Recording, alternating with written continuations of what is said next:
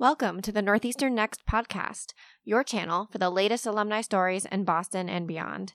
In this show, we'll catch up with Northeastern alumni who are out there achieving what's next.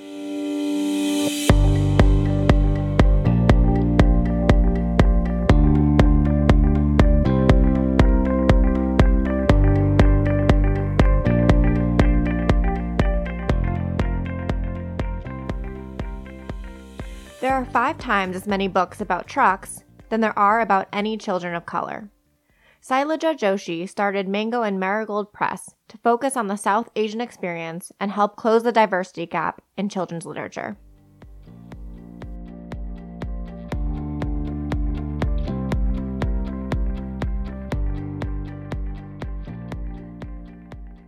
Hi, Sailaja. Welcome to the Northeastern Next podcast. You caught my eye on one of your posts on LinkedIn recently that your team was launching a 1001 Diverse Books initiative to raise money to donate books to nonprofits working in the literature space. And so when I read this, I realized I didn't actually know that much about children's literature. So I'm excited to talk to you today and share your story. So let's start with your company. You are CEO and founder of Mango and Marigold Press. Tell me about this idea, how it came about, and what inspired you to start the company. Yeah, thank you so much for having me on the podcast. I'm super excited to be here. So Mango and Marigold Press started about 5 years ago, and it started as a company called Barth Babies. And it really launched out of my own selfish need. About 6 years ago, maybe 6.5 now, I was pregnant with my first child, my daughter. And I was having a library-themed baby shower, as you do in the age of Pinterest, obviously. And I was looking for books to put on my registry, and I had some classics on there. And then I have a background in sociology and anthropology, specifically in the South Asian diaspora. And so I knew it was really, really important for my child to also be able to hear the stories of their culture, history, and heritage. And when I went on Amazon to look for stuff, I couldn't find it. When I went to the bookstores to look for stuff, I couldn't find it. And I realized there was stuff out there. But the stuff that was out there was developmentally inappropriate, culturally inaccurate, culturally insensitive. And I couldn't believe in that day and age, a country that has over 1 billion people somehow didn't have representation in the children's book market. Like, it just seemed natural. Like, why wouldn't you have that? And so this is right before the We Need Diverse Books movement. And it was sort of the culmination with that, with actually giving birth to my daughter, that I realized that something had to be done. And so at that time, I was actually in my PhD program at Northeastern. And I was sort of poking around at resources within the Northeastern, ecosystem. And I saw that IDEA, the venture incubator, was an option. So I reached out. I saw that they had a prototype fund where really you filled out a really simple application. I remember it being like 5 questions and 1 page. It felt very, very simple to me. And they gave you $1,000 to try out your idea because they really recognized that for a lot of people, $1,000 was a significant amount of money. And it was the difference between thinking about your idea and starting your idea. And that, as I say, was transformational. It gave me the money I needed to hire my illustrator, which gave me the cover art and some of the interior illustrations for our first book, Hanuman and the Orange Sun. That allowed me to launch a, sort of bootstrapped Kickstarter campaign. And in 5 days, we raised the funds to raise enough money for our first print round of the book. It was phenomenal. And so that's how it started. It started with my own really selfish need for my daughter to be able to see herself on the cover of a book. And from there, it's grown into this movement to become a deep part of the conversation of bridging both the diversity gap as well as the accessibility gap in children's literature. I love that. So I know obviously you're coming from a parent perspective. And when I saw, your posts popping up on my LinkedIn and realizing I don't know about this, tell me a little bit more about what were you seeing in the literature space? Obviously, there wasn't representation of children of color in an authentic way. But what does the market look like, really? Yeah, I think so. We started 5 years ago, and at that time, there were 5 times as many books about dogs and trucks than there were about all children of color. That stat is alarming, and frankly, it hasn't changed. Mm-hmm. What I have seen is while there is a deep movement in publishing to change that, because the publishing industry is old, it's really dominated by 5 publishing houses, and the people who have the power and the money are still not diverse. It's really, really challenging to shift those statistics drastically. And I think that's why independent presses, such as ourselves, are so vital to the conversation, so vital to ensuring that all children of color and children who might not be of color have access to diverse literature. Because these books aren't just for children of color. They're for all families. I think that's really important to note, too, because you want children to see themselves in the books, but it's also awareness and representation for everybody to see different faces and different characters. So you're not in your own bubble regardless.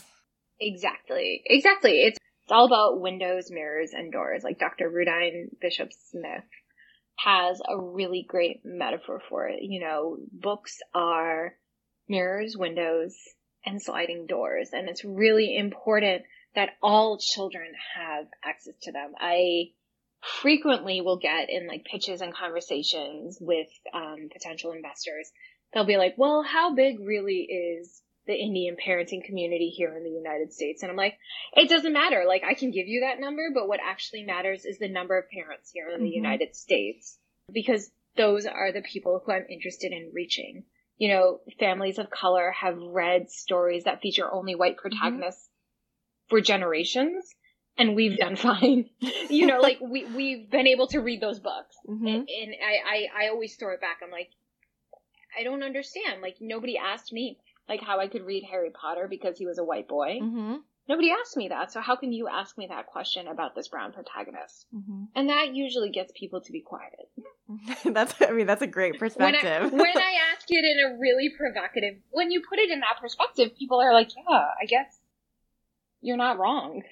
It's true. And I think a lot of these times maybe it comes from a place of ignorance, but not always on purpose, right? So it's like, it's good. We were talking about this right before we started recording, and I asked you how to pronounce your name. And I think it's finding the ways to have these conversations, cultural conversations, so that people understand. And if they might ask a question like that is very, ignorant and understanding why cultural stories matter, it's just responding to them in the right way. And I think that's a big part of this as an awareness campaign and a business. Exactly. Absolutely. So let's dive in a little bit to your Northeastern experience. You talked a little bit about the Venture Accelerator. And can you walk me through a little bit about your educational journey? Because I know you probably studied a few different things that maybe impacted where your business is today.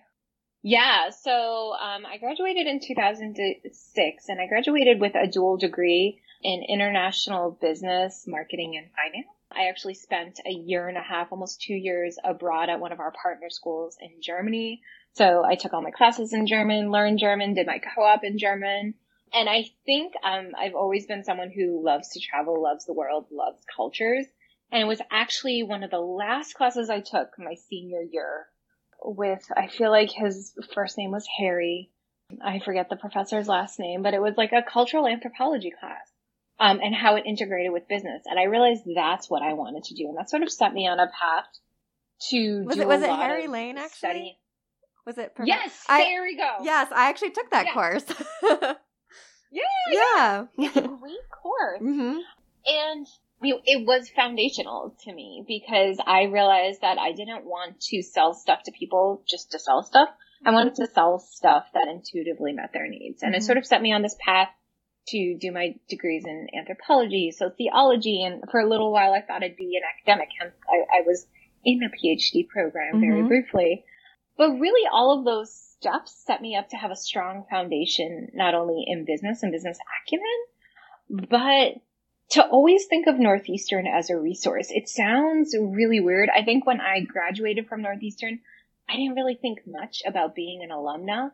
And now I turn to Northeastern every time when I have a need. I'm like we recently rebranded and I went to IDEO. I was like, I'm thinking about a rebrand. What kind of resources are there? And they're like, oh, you should apply to Scout. to see if they can help you with this. And you should also apply to our legal team and ask them these questions. And so now it's a constant part of my conversation. Like it's a constant part of my identity. And that was not something I was thinking of when I was an undergrad. I think a lot of students just, they're there 4 or 5 years and then you graduate and then it's still your alma mater, but it's in the past. And Northeastern has never been like that. So I love when I hear these stories or people as an alum, whether it's through alumni relations, through, these business resources on campus, there are so many opportunities that, your time at Northeastern is forever. And I think it's really cool that those exist. Yeah, absolutely. So you also work full time in another job. So tell me a little bit about how you balance your career and how maybe your business started. Was it on the side? And then how are you able to kind of do both things? Yeah. So while I was incubating my company and starting in the first years, I had a young child and was pregnant with my second. And was doing consulting work as a design thinker, consumer anthropologist, very much thanks to Harry Lane's course. And I sort of, at that moment in my life, realized that having 2 young kids and a startup with not the same economic capital as most entrepreneurs, I didn't have that generational wealth as the daughter of immigrants. I just realized I needed to find a job. And so I found a great local design agency. They saw me as talented and I joined it, and later it was acquired by Accenture, which is a multinational corporation, much bigger. And I have been really, really lucky to be able to find a way to balance both. Mm-hmm. So I am very upfront and honest. Like my colleagues all know what I do and celebrate my victories both within the organization and outside of it, which is really exciting. They also all frequently buy and support books, including the 1001 Diverse Books campaign. It was pretty amazing. And then I am, when sometimes my PTO goes to me traveling over to conferences for my publishing house, and that's just a negotiation I make. Last year, I sort of realized that in order for us to succeed, I needed to start to not try to do everything myself. I think as an entrepreneur, we frequently fall into this well, let me just figure out how to do Facebook ads. I'll just take this quick course. I'll just do this. And that's stupid. It was just the silliest waste of my time. And so I started to outsource, and we're very much bootstrapped. There is no funding for us. There is no angel investment. That's not where the money is. People aren't interested in it, but I'm interested in making a difference in this world. And so whatever little money we have, I realized that in order to grow our business, I had to start investing in people who could help support us just at the very baseline. So we have 2 people who sort of support us now at a very much a part-time level, and that has been transformational for us. And that also then allows me to spend my time doing the job that pays the bills, as well as doing some of the higher level thinking and visionary stuff that a CEO should be doing. Recognizing that you need to build a team, I think, is such an important step at any level of the business, knowing that you can't do everything and people hire teams to trust them and lean on expertise and it does free up your time of where you're looking to go. Exactly. I should not be doing accounting. Nobody should have. I should not. I shouldn't. It's okay. I'm really good at other things. I should not be doing my accounting. Nope. I love I've always been a big fan of, strengths-based leadership and strengths finder and all those things. And it's true in whether you're an entrepreneur in any type of career, that let's stop focusing on what we're not good at and focus on what we are. And then when you build a team, everyone's going to have different strengths. And that's what makes it, it's cheesy, but makes it stronger. Exactly. So we've kind of hinted at this a few different times about this 1001 Diverse book campaign. Can you break it down a little bit more and what your goals are for this project? Yeah. So I really quickly in the inception of our company realized that where these books were needed the most were in some of the communities that would not get access to them. Typically economic constraints. So it was teachers, it was families, it was libraries who simply didn't have the ability to get these books, but needed them.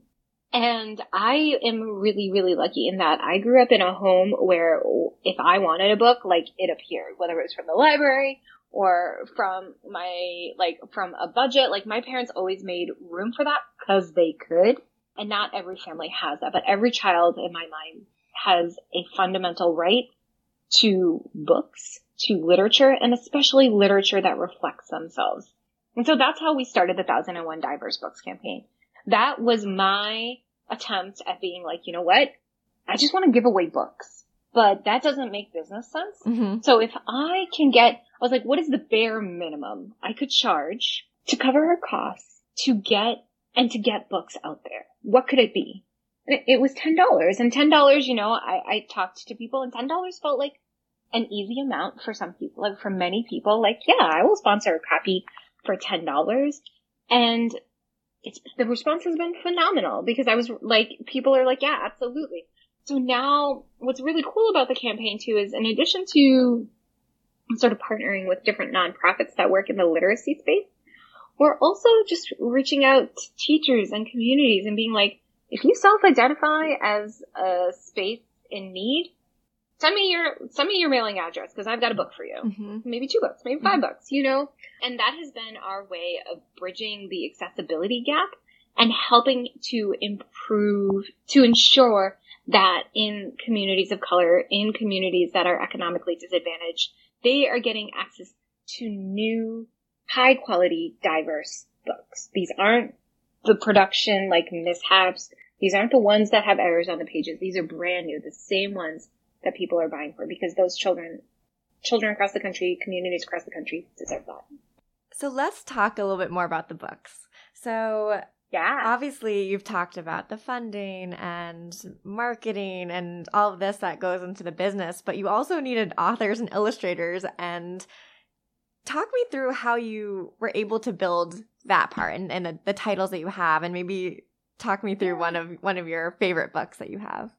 Yeah, it's a great question, and I think it's really interesting. Literally, as soon as we launched the company, I started to receive manuscripts, and I was kind of blown away, because I thought I was going to have to find authors and stuff.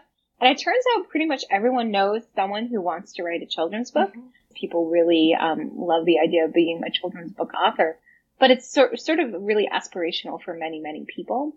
And so we're really lucky in that I read 10 to 20 scripts a month from authors, aspiring authors, veteran authors who are interested in coming into our publishing house. We are very selective in how we choose authors.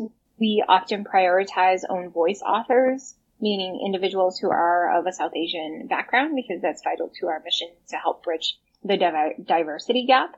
But I always say that our stories look to be anything from the everyday to the extraordinary, from the magnificent to the mundane. It can be anything. Like, I would love a story about a lovely little brown girl who's just excited to get a puppy for the first time. It doesn't have to, every story doesn't have to be a teaching story. Every story doesn't have to be a teaching tale. And I think that's what's really exciting about this. And so we typically get our authors first, and we acquire their manuscript, and then reach out and find illustrators. And we have been started to get really lucky about the illustrators that we find too. And in that way, we work really as a traditional publishing house. It's a fairly similar process across the board. And we recently shifted and expanded not only the types of stories we tell, expanding into young adult, middle grade, as well as anthologies, but we also expanded the countries and communities we look to represent, really South Asian diaspora as a whole, which is really exciting. That's really cool. So do you have a favorite story? I love that you came back to that question, because I was trying to avoid it. So asking me if I have a favorite is kind of like asking me if I have a favorite child. I don't, each story, because I'm pretty deeply involved in the process, from finding the illustrator, edit, to planning the marketing campaigns. I will say that each book holds a special place in my heart. Hanuman and the Orange Sun, it was our flagship book, and it's still a favorite in my home. Padmini is Powerful is it was one of our first board books, and it brings people to tears, that book, and that was unexpected and beautiful in so many ways. Books like Always Anjali and Super Satya Saved the Day really represent not only stories that I needed to hear when I was that age, especially Always Anjali, but they also represent a significant moment in our sort of moment as a publishing house where some really big names, some really wonderful people were coming to us. And we were able to do that successfully. And then there are future books out there that, like, I am just excited for this world to tell. So each story becomes a, like, deep part of my existence. And our authors and illustrators are, like, family to me. That's great. I'll definitely plug your website in the show notes after so people can kind of look through some of these titles and see them for themselves. I love that. And this is the Northeastern Next podcast. So my favorite question to ask is what's next for you and what's next for Mango and Marigold? Like, do you have growth strategies? What are you focusing on next?